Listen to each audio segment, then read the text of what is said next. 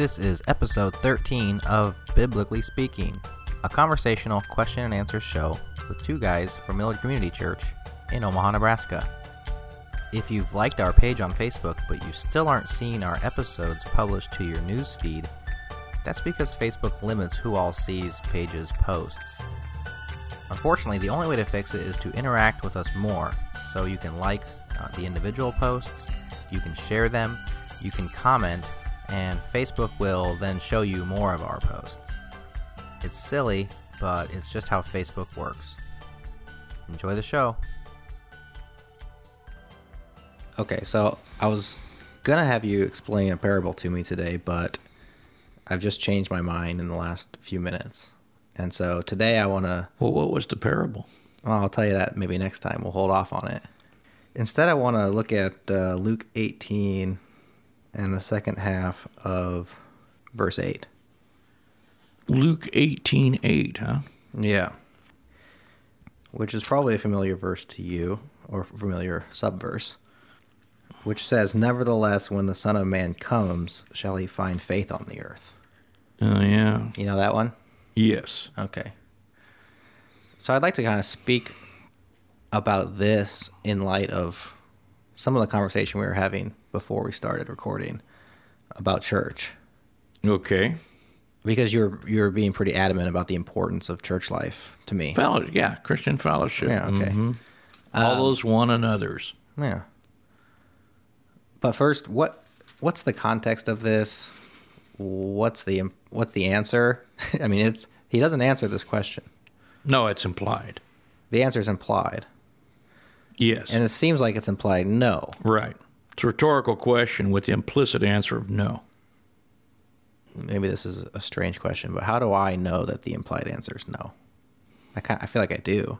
It seems like the answer is no, but what if it's yes? What is the time frame of this? Is that what you're saying? Well, I do want to address that. Oh, okay. But even before that's pretty easy. Even before that, why do both of you and I think that the implied answer here is no? Well, the language, the figure of speech, it's a rhetorical question. All rhetorical questions have an implied answer, don't they? Yeah, but the implied answer is not always no. No. Some rhetorical questions have a different implied answer, don't they? Yeah, like... See? Yes. Like yes. Yeah. That was a rhetorical question I just asked you, was the implied answer is yes. So you just have to take the context and the language and say, well, I'm ready to be spoken to with rhetoric. And look at the context. The context here is when the Lord comes, he's going to avenge his elect. As I like to say, I got this out of Texas, but I like to say he's going to open a can of whoop-ass. My wife hates it when I say that. Well, she's not here. She's not here, and she's not from Texas, and probably never seen a can of whoop-ass actually opened. I have, and... it's going to be a very serious thing, which cry a day and night unto him, though he bear along with them. And we see that whole scene in the book of Revelation, by the way. Exactly. Right. We see the scene of those that were slain under the altar, asking the Lord, when will you avenge us? And the answer, of course, then is, verse 8 is now. I tell you that he will avenge them speedily. So in other words, we're moved forward to the future time at the end of the time of Jacob's trouble, when the Lord will actually appear and avenge his elect. If the faith is not found... Yeah, he won't find a faith on the earth. Does that mean all the elect are gone? For the elect, it's time to avenge them, not time to rescue them. So this speaks to the very end. The very end. Now, one could say, well... He takes his own unto himself, which he does. You could say there's no faith on the earth because all the millions and billions of faithful have been taken. You could say that, go ahead. But that's not what the scriptures, the whole line of scriptures seem to show us. As we were talking before we went on air here, departure happened clear back there. All those in Asia have departed, Paul's told Timothy. So departure is the single most outstanding truth that we're left with, is departure. So we're left with in the scriptures. You read the totality of scriptures, you read the New Testament and watch the progress of doctrine as it flows from the Gospels through the book of Acts into the epistles, and finally into the prison epistles.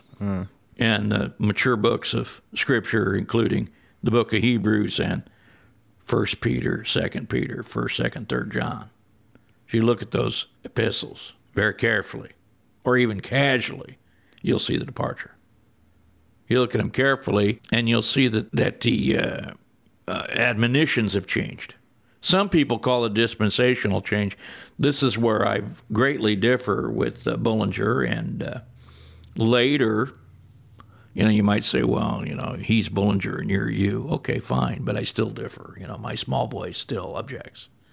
And John Nelson Darby, tremendous Bible student and leader, but identified the right problem but brings the wrong solution. The problem that these fellows identify, as I agree with, is departure. Their solution, for example, Darby, the church is in ruins and we have to deal with that. Well, the church of God is never in ruin. It can't be a ruin. The church of God is created perfectly. It's a very simple thing, and it remains perfect. Yeah, Christians are in ruin. Okay. If you look out over the landscape, Well, disobedience is something the Scriptures have always dealt with. There would be no Scriptures if it wasn't for disobedience. Like there'd be nothing to write about? Well, there's other stuff to write about, but it just wouldn't be written. Wouldn't probably not needed to be if it wasn't for disobedience. That's what if Adam never sinned. Sure. Well, there's no sense thinking and even talking about that. That's outside the context of the entire universe. So the real question is, how do we deal with, how do we bear up? And though the apostle, seemed to stop admonishing and urging, for example, Timothy, in matters of appointing elders and setting things in order in the churches and so forth like that. He did leave off talking about that and told him, the things that thou hast seen and heard from me among many witnesses, the same commit to faithful men who are able to teach others also. I don't think that necessarily means that there's no church context to that. I have been able to live my life in the context of church fellowship, not without some difficulty, but difficulty is the ordinary Christian life. And within the context of the Church of God, a local church, I've been able to find men to commit the things that I've been given to them, that they might be able to teach others also. I don't think that admonition means that there was some unchurched dispensational age that opened up. I'm putting less elegant words in the mouth of a dead believer when I talk about Darby that way, but that was the result of his teaching, was that you can't have a church, so we'll do what we want. And then other people say, well, the only place the Church of God is perfect is in heaven, and I want you to know that the Church of God is not in heaven. The Church of God is right here on earth. It's the local church. Every believer is seated in the heavenlies. And the Church of God is certainly a heavenly organization, but the Church of God is the local church, and it's right here. So people have tried to create other kinds of churches, like the Church of the Living. There's no Church of the Living. So you'll hear some people talk about the church today, and what they really mean is all the Christians today, or they try to make some general statement about, some kind of global statement about the way things are. Or sometimes you'll hear the American church. Well, there's no Church of the Americans. It's too big. The church is always local. It's in the context of a city. Now, we could talk about why it's in the context of a city. I see some good reasons why it is. Well, let's do that. You want to do that? Yeah. Well, okay. When we talk about cities and we think about the Scriptures, we have to think, well, where does the Scripture talk about cities other than in the church? The church that is in such a city. Well, it talks about cities when it comes to rewards, and it talks about cities in the sense of kings, by the way. So that if you're faithful, you will rule over cities in the coming kingdom. Which you get out of the parables of the talents, for instance. For example, yeah. Where the faithful servants there who are faithful while the master's away, when he returns, they're rewarded with more responsibility. Rulership over his whole cities. House. Yeah, cities. Right. Different numbers of cities, which could be a hierarchy. I mean, if you're over 5 cities in the coming kingdom, maybe there's another believer over each one of them. You're just over that. But in a parable, or maybe there aren't enough believers that qualify, so you got angels over cities, and you got to rule over those angels. But it's cities. Now, it's a parable. It's a parable, but they're still cities. What are the cities a parable? What could the cities possibly be a parable of? So he's talking about a household master, and then all of a sudden he talks about you be over cities. Yeah. Yeah. So what could it possibly talk about? It's talking about cities. And cities, by the way, in Scripture have kings over them. I mean, historically, cities, the historical cities that are referenced have kings over them. For instance, the king of Salem, Og, the king of Bashan, Sihon. Well, he's over the Amorites, but I'm sure there was a locust there. The kings are over cities. That's the way it is. That's the way it is. Aren't they regional as well? I mean, well, there's in the heavens, there's princes over nations. Is that what you mean? No, I'm speaking of earthly kings.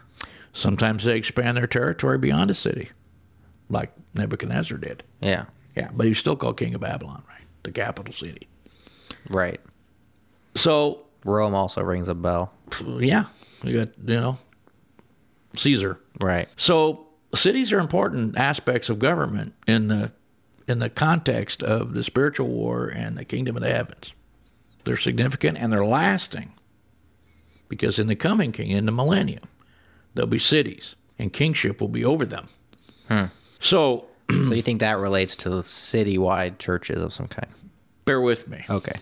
The church of God is built for spiritual war. Now, I know that that's rarely taught and even less rarely behaved, can we say, or acted out. But God created the church of God for spiritual war in the heavens. And believe you me, the Lord is a pretty good matchup offensive coordinator. Let's just say that. He gets mismatches. Okay. And the Lord arranges mismatches in the heavens where he'll put a church against the angelic realm. And the angels, of course, have no chance against even a single average believer, let alone a church full of believers. Well, unless those believers, of course, misbehave themselves, in which case then, missed assignments work into busts and end up being touchdowns for your opposition. What do you mean they have no chance against? What? Why? 1 Corinthians 6. What? Don't you know that you shall judge angels? Don't you know that? And what's the answer? That's a rhetorical question. It is rhetorical. And what's the answer to that question? Well, no, we don't know. Well, that's the truth of it. But the rhetorical, of course, the truth of it is now we're a bunch of ignoramuses. Yeah. That's why it says ignorant brethren. That's us. Don't be ignorant. Isn't that shall? Isn't that future, though? Is that current? I mean, that's a future thing. Of course it is. But what's the context? It's the future reality in the context of your present behavior. Yeah. How can you not have judged the affairs of this life when you're going to rule over angels? Well, today we're not going to rule over angels, but we're going to fight them and whoop them. If you don't whoop angels, you don't get rewarded. That's the spiritual war. This is what was opened up in the book of Ephesians. I know people get tired of it, and the reason people get tired of it is because when they learn about spiritual warfare and the armor of God, their children, and they draw pictures of it. Mm-hmm. As soon as you start drawing pictures of things, you sort of can set it aside pretty easily. Yeah. And by the way, why when people do take the children to mistreat them and mislead them like they so much do, why is the armor of God always thrown back in the first century context? Why don't they interpret this for the kids and point out to them, that the shield of faith, while it's a shield, it is faith. Or the helmet of salvation, while it is a helmet, what it actually is salvation. It's not a helmet. It's salvation. Helmet is the analog, so you understand this covers your head, protects your head, where you think. Right? Salvation protects your mind. You give the kid a picture, maybe a sticker book. If I could find a sticker book, I'd do that instead of pictures because it's easier to administer. But if I was doing one of those here in our church, I think I'd use Husker helmets instead of first century helmets and say, here's the helmet of salvation. Because what we really want to talk about is the salvation and how it functions as a helmet, not the helmet. So we teach the kids that, and they learn the verse, and you come away, and that's what you think about. Put on the whole armor of God, and bang, the picture comes up, and you see a soldier that ain't you, dressed up like he is. What was the sword again? What was the girdle pads that he had? What was the... Well, you don't apply it. It's not real. Yeah, it's like King Arthur Knights or something. Yeah, exactly right. Or, Roman soldiers. Right. And then you can watch it on, you watch Gladiator, the movie, and there you go. But that's not really what it is it? That's the analog. The truth of it is that we are in a war, and we are made to fight. David thanked God that he had taught his hands to war and his fingers to fight. He knew he was a warrior. He lived a warrior's life. And anybody who wanted to succeed in Israel in that day either became consummate failures and got less that they should have because they attached themselves to the wrong person. Case in point, Jonathan. Ended up in a sad end because he chose his father and to follow his father over the promised one, his friend David. A lot of guys ran out to David. Jonathan wasn't one of them. Mm-hmm. So what we learn in Scripture is that God matched up the church in cities because the heavens are organized against the cities. And this is just a truth that very few people seem to understand or know. Let me boast a little. Let me drop a name a little bit. I had occasion 2 weeks ago to meet with the mayor here in town, my former neighbor. And I told her, you need to know who to listen to. And Mayor, I had written to her about spiritual war. Not much because, didn't know if I was throwing pearls in front of a swine or not. But I gave her an outline. Told her, look, my fight is not with you, but you're involved. My fight is with forces of spiritual wickedness in the heavenly places that bring to pass in our society lawlessness. And I'm not talking about crime, although it has a big bearing on crime. Now I'm talking about government entities behaving illegally. This is the great problem of lawlessness. This is the mystery of iniquity at work. When governments are illegal. We know criminals are illegal. That's just part of society. But when governments are illegal, when governments become criminal, now we see the mystery of iniquity. And we, as salt of the earth, are here at least to point it out, and to advise, as Daniel did, where our role is to advise and preserve the earth so that we can be productive and busy with the gospel. Because when we're productive and busy with the gospel, now we are assailing the heavenlies in spiritual war. And the churches are to be in cities, local, because the spiritual war is local. It's also universal, but it's local. And you can't fight universally, not really, but you can fight locally. And you can fight the local environment where wicked spirits are busy at work to create the conditions whereby the gospel may not be spoken and preached.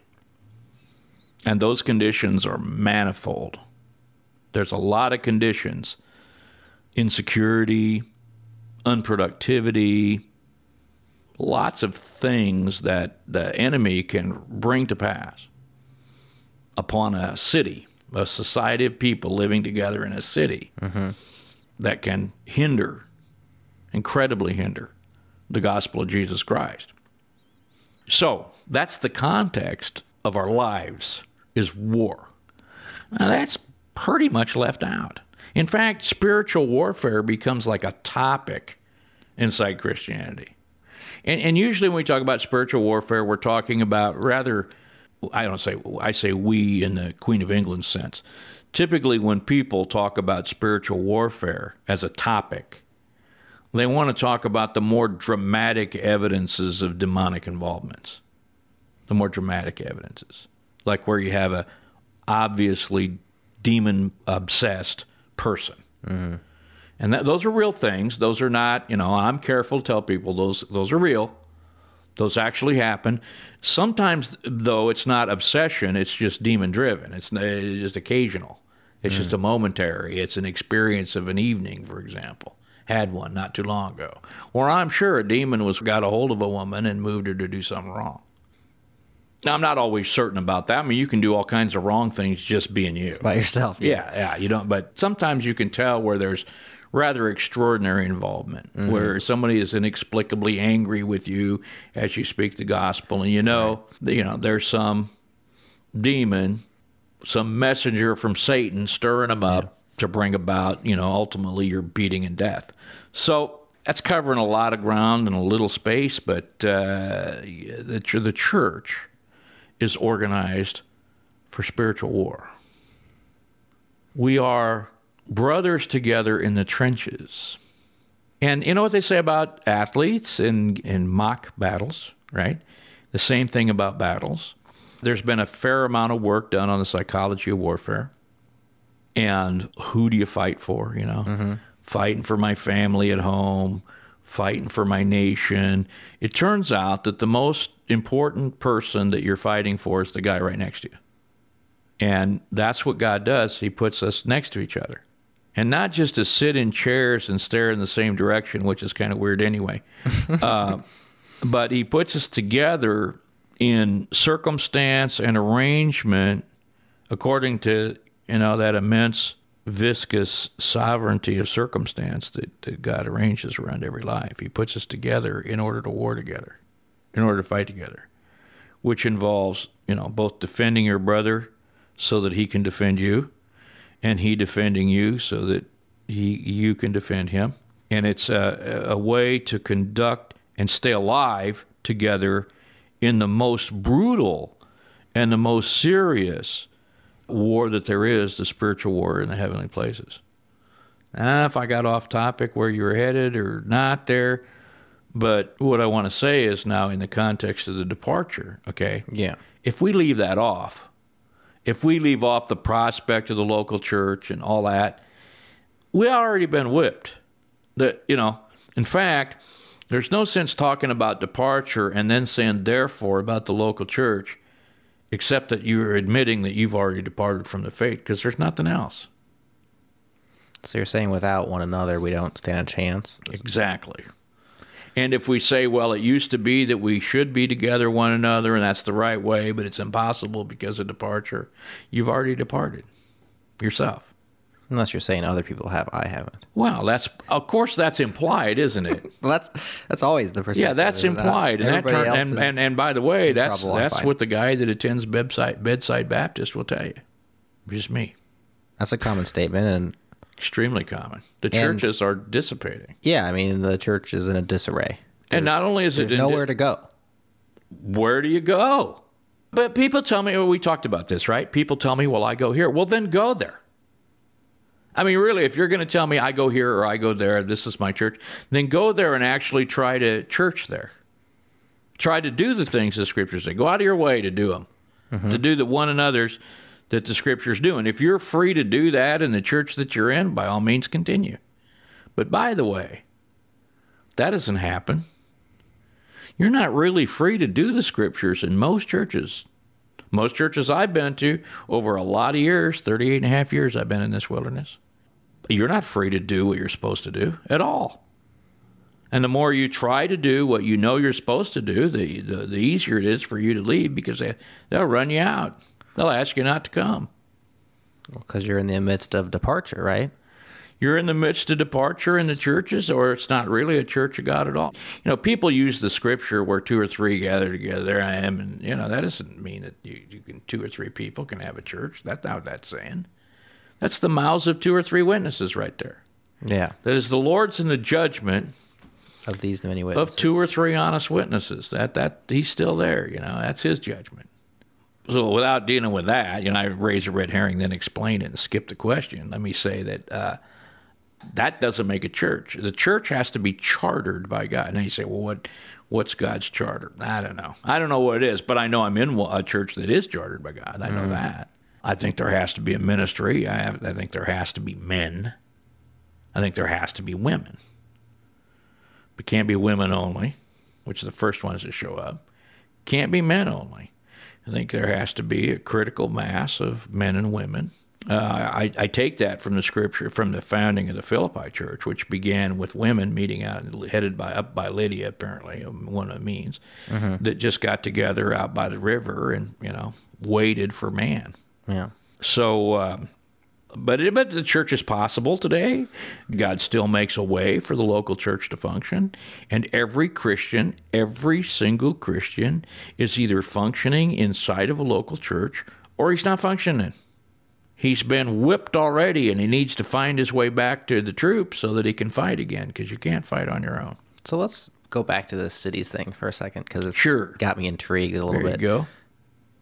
Omaha's a pretty big city. Omaha's a city of metropolitan area of about, I could talk about, by the way, I could go talk about the departure of the church and how they misfunctioned in cities and how large organizations grew up in place of the church and named metropolitans. Today we call them bishops and other kind of ecclesiastical nonsense, and how they rose up and began to dominate other churches and destroyed the local church. That's a fact of history and a worthy study, but not where we're talking today. But yeah, the reason I said that is I think we can look at the whole metropolitan area. Yeah. And, it's pretty big. Closer to 1 million than 500,000. Yeah. Mm-hmm. And so if the Church of God is organized around cities, ought there be just Should it be just one? Yeah. I mean, is that even possible? I think it's possible. The answer to is it possible? Yes. I don't know how, but yes, it's possible. There is a group that schismed from other Christians by saying there can only be one church of the city and we're it. Oh. Yeah, this is what the Witness Lee people have done. They go... Is that the one who call it the church? The church, yeah. The local church. The local church. The local church. But it just turns out in my life that I was put in the ministry in part by a man who worked with Witness Lee over in China. Knew him. And here in America, when Witness Lee came to America, Witness Lee, by the way, was a disciple of Watchman Nee. Right. And when Watchman Nee was imprisoned, Witness Lee, an organization man, stepped up into a role that is not ordained for any man.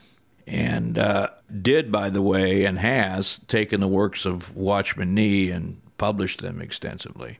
A friend of mine and a man who was like a grandfather to me and who helped put me into the ministry was an associate of Watchman Nee's and actually had translated some of his works. And Witness Lee told him, Witness Lee went from China mainland to Taiwan, where he built his organization, and then moved into the west coast of the United States and spread throughout the country a little bit. A little-known band of believers, by the way, a lot of them Chinese. When Witness Lee came to the west coast of the United States, he contacted Dan Smith and asked him to come with us. The mainstream is flowing out of Taiwan these days, no longer America or England. And Dan Smith told him the mainstream is still flowing from the throne of grace, and I'm in it. So he refused the offer to become, a lieutenant in this organization, where I'm sure he would have been well taken care of. But this local church of Witness Lee actually creates schism by saying, well, we're the local church, and there should only be one local church in a city. I mean, shouldn't there be, though, according to this city construct? Yeah, there should be, but there isn't. Yeah. So you got to deal with that. I always encourage people to function as if there might be, but as you do that over the years, you find out that there really isn't one church in a city. You get opportunities to test fellowship between churches, and sometimes that actually works. Most of the time, no. It's never truly worked in my lifetime. Mm-hmm. Almost always the form of government of churches gets in the way. And you find that they're led by a guy who's preserving his ministry and just doesn't want you around. Yeah. Or wants you around, but the way he says to be. A Diotrephes type. We don't have to go all the way to Diotrephes where he's throwing people out of the church at his will to be on the path of Diotrephes. Well, I said a type. Yeah. I mean, hirelings.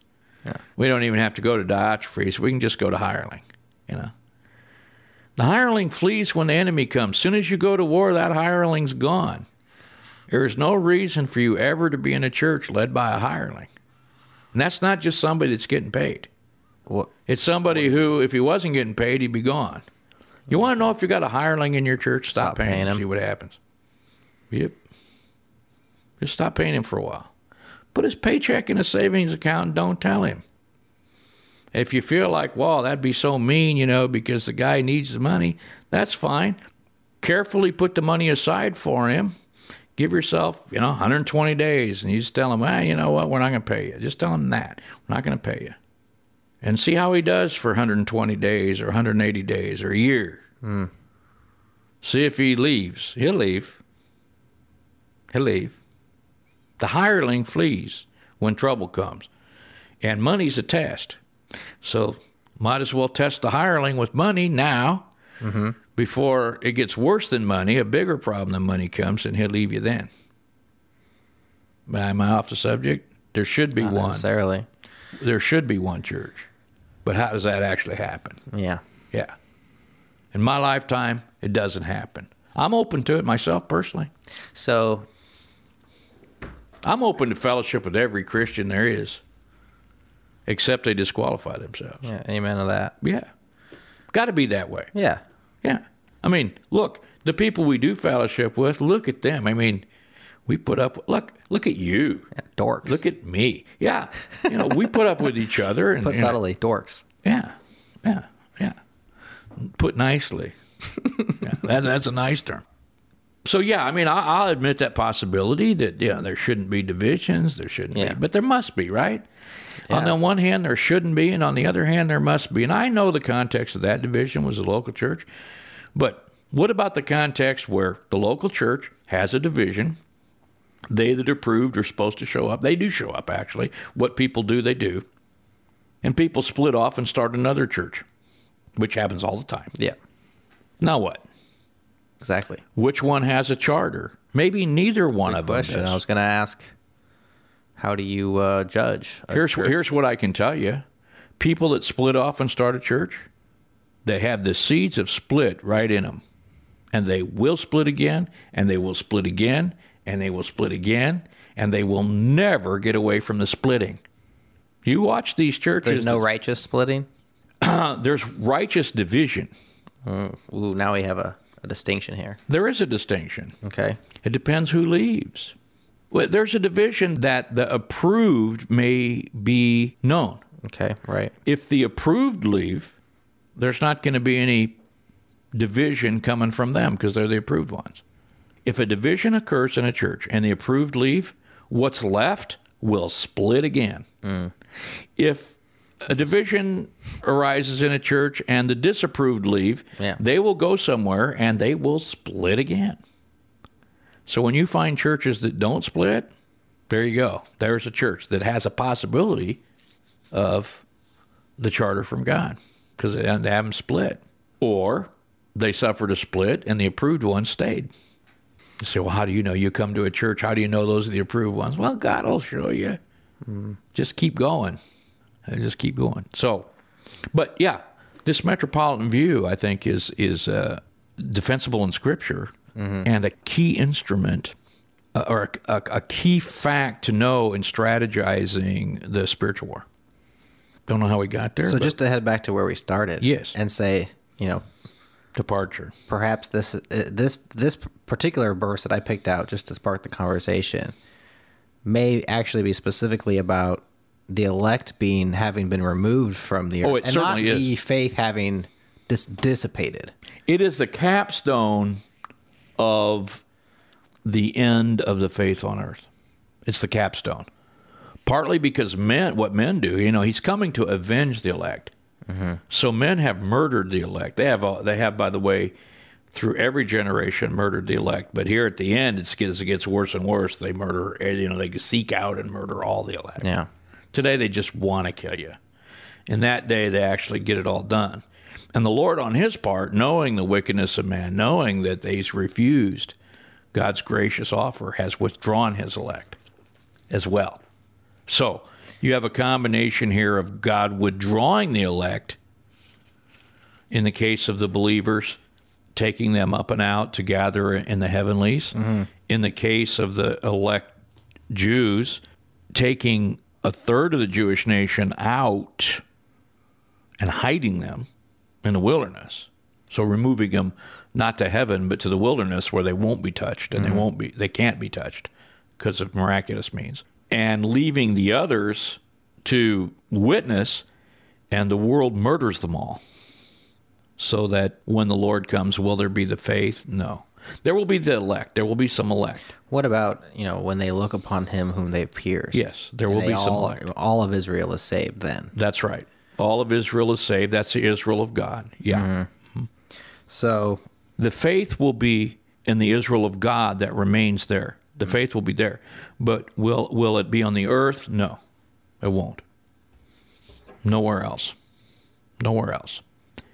And maybe when you're a first century reader, of course, these aren't out at the time that, these didn't come out. This gospel's not around for the church at Jerusalem to read. Right. But maybe somebody who was a good student in the church of Jerusalem, but a young guy, and he went out into the dispersion, and say he was 25 years old in 70 A.D., and maybe he comes across these scriptures now and hears them or actually reads them later in his life, and he looks at this and he says, well, faith in the earth, what is this faith in the earth? I heard that Paul got it out there to Ephesus and that the Gentiles are believing, but does the faith go to the whole earth? Or maybe you heard the ministry of Paul where he says it has gone out through the entire earth. Maybe that guy that's from the Jerusalem church that later reads this and says, wow, that's a big thing, faith in the earth. You mean that's going to end? This wonderful thing that has just happened is going to end? He might look at it that way, right? Mm-hmm. We look at it knowing the faith in the whole earth and going, oh, really? This is going to stop, this deal?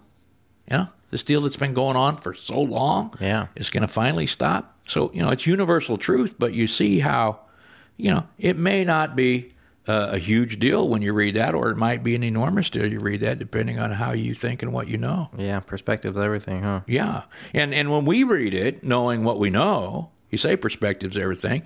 The detailed perspective is, I not only saw that the gospel went to the Gentiles at Ephesus and then the apostle took it to the whole world, but I also saw in the letter to Timothy that, departure seems to characterize the time of the church at the death of Paul. Right. Then maybe you could be a little bit of a student of Bible, of history, and try to trace through those thorny problems of the red line or the silver line of Christian history or whatever. And maybe, as you can see, I've done that, and I'm not real big on it, but departure is the overwhelming context of Scripture, so it is not difficult to see that despite the fact that there might be blips, it might look like an analog graph, it is trending down. Yeah. Maybe a little revival gives you a little head and shoulders action, but down it goes. So that the good student of the Bible, the serious Bible student, looks at this and goes, yeah, I see that. I see that's a long-term trend that finally reaches its capstone of zero in the earth. Moral of the story is go to church. Go to church, absolutely. Go to church, and then get out when you need to. Yeah.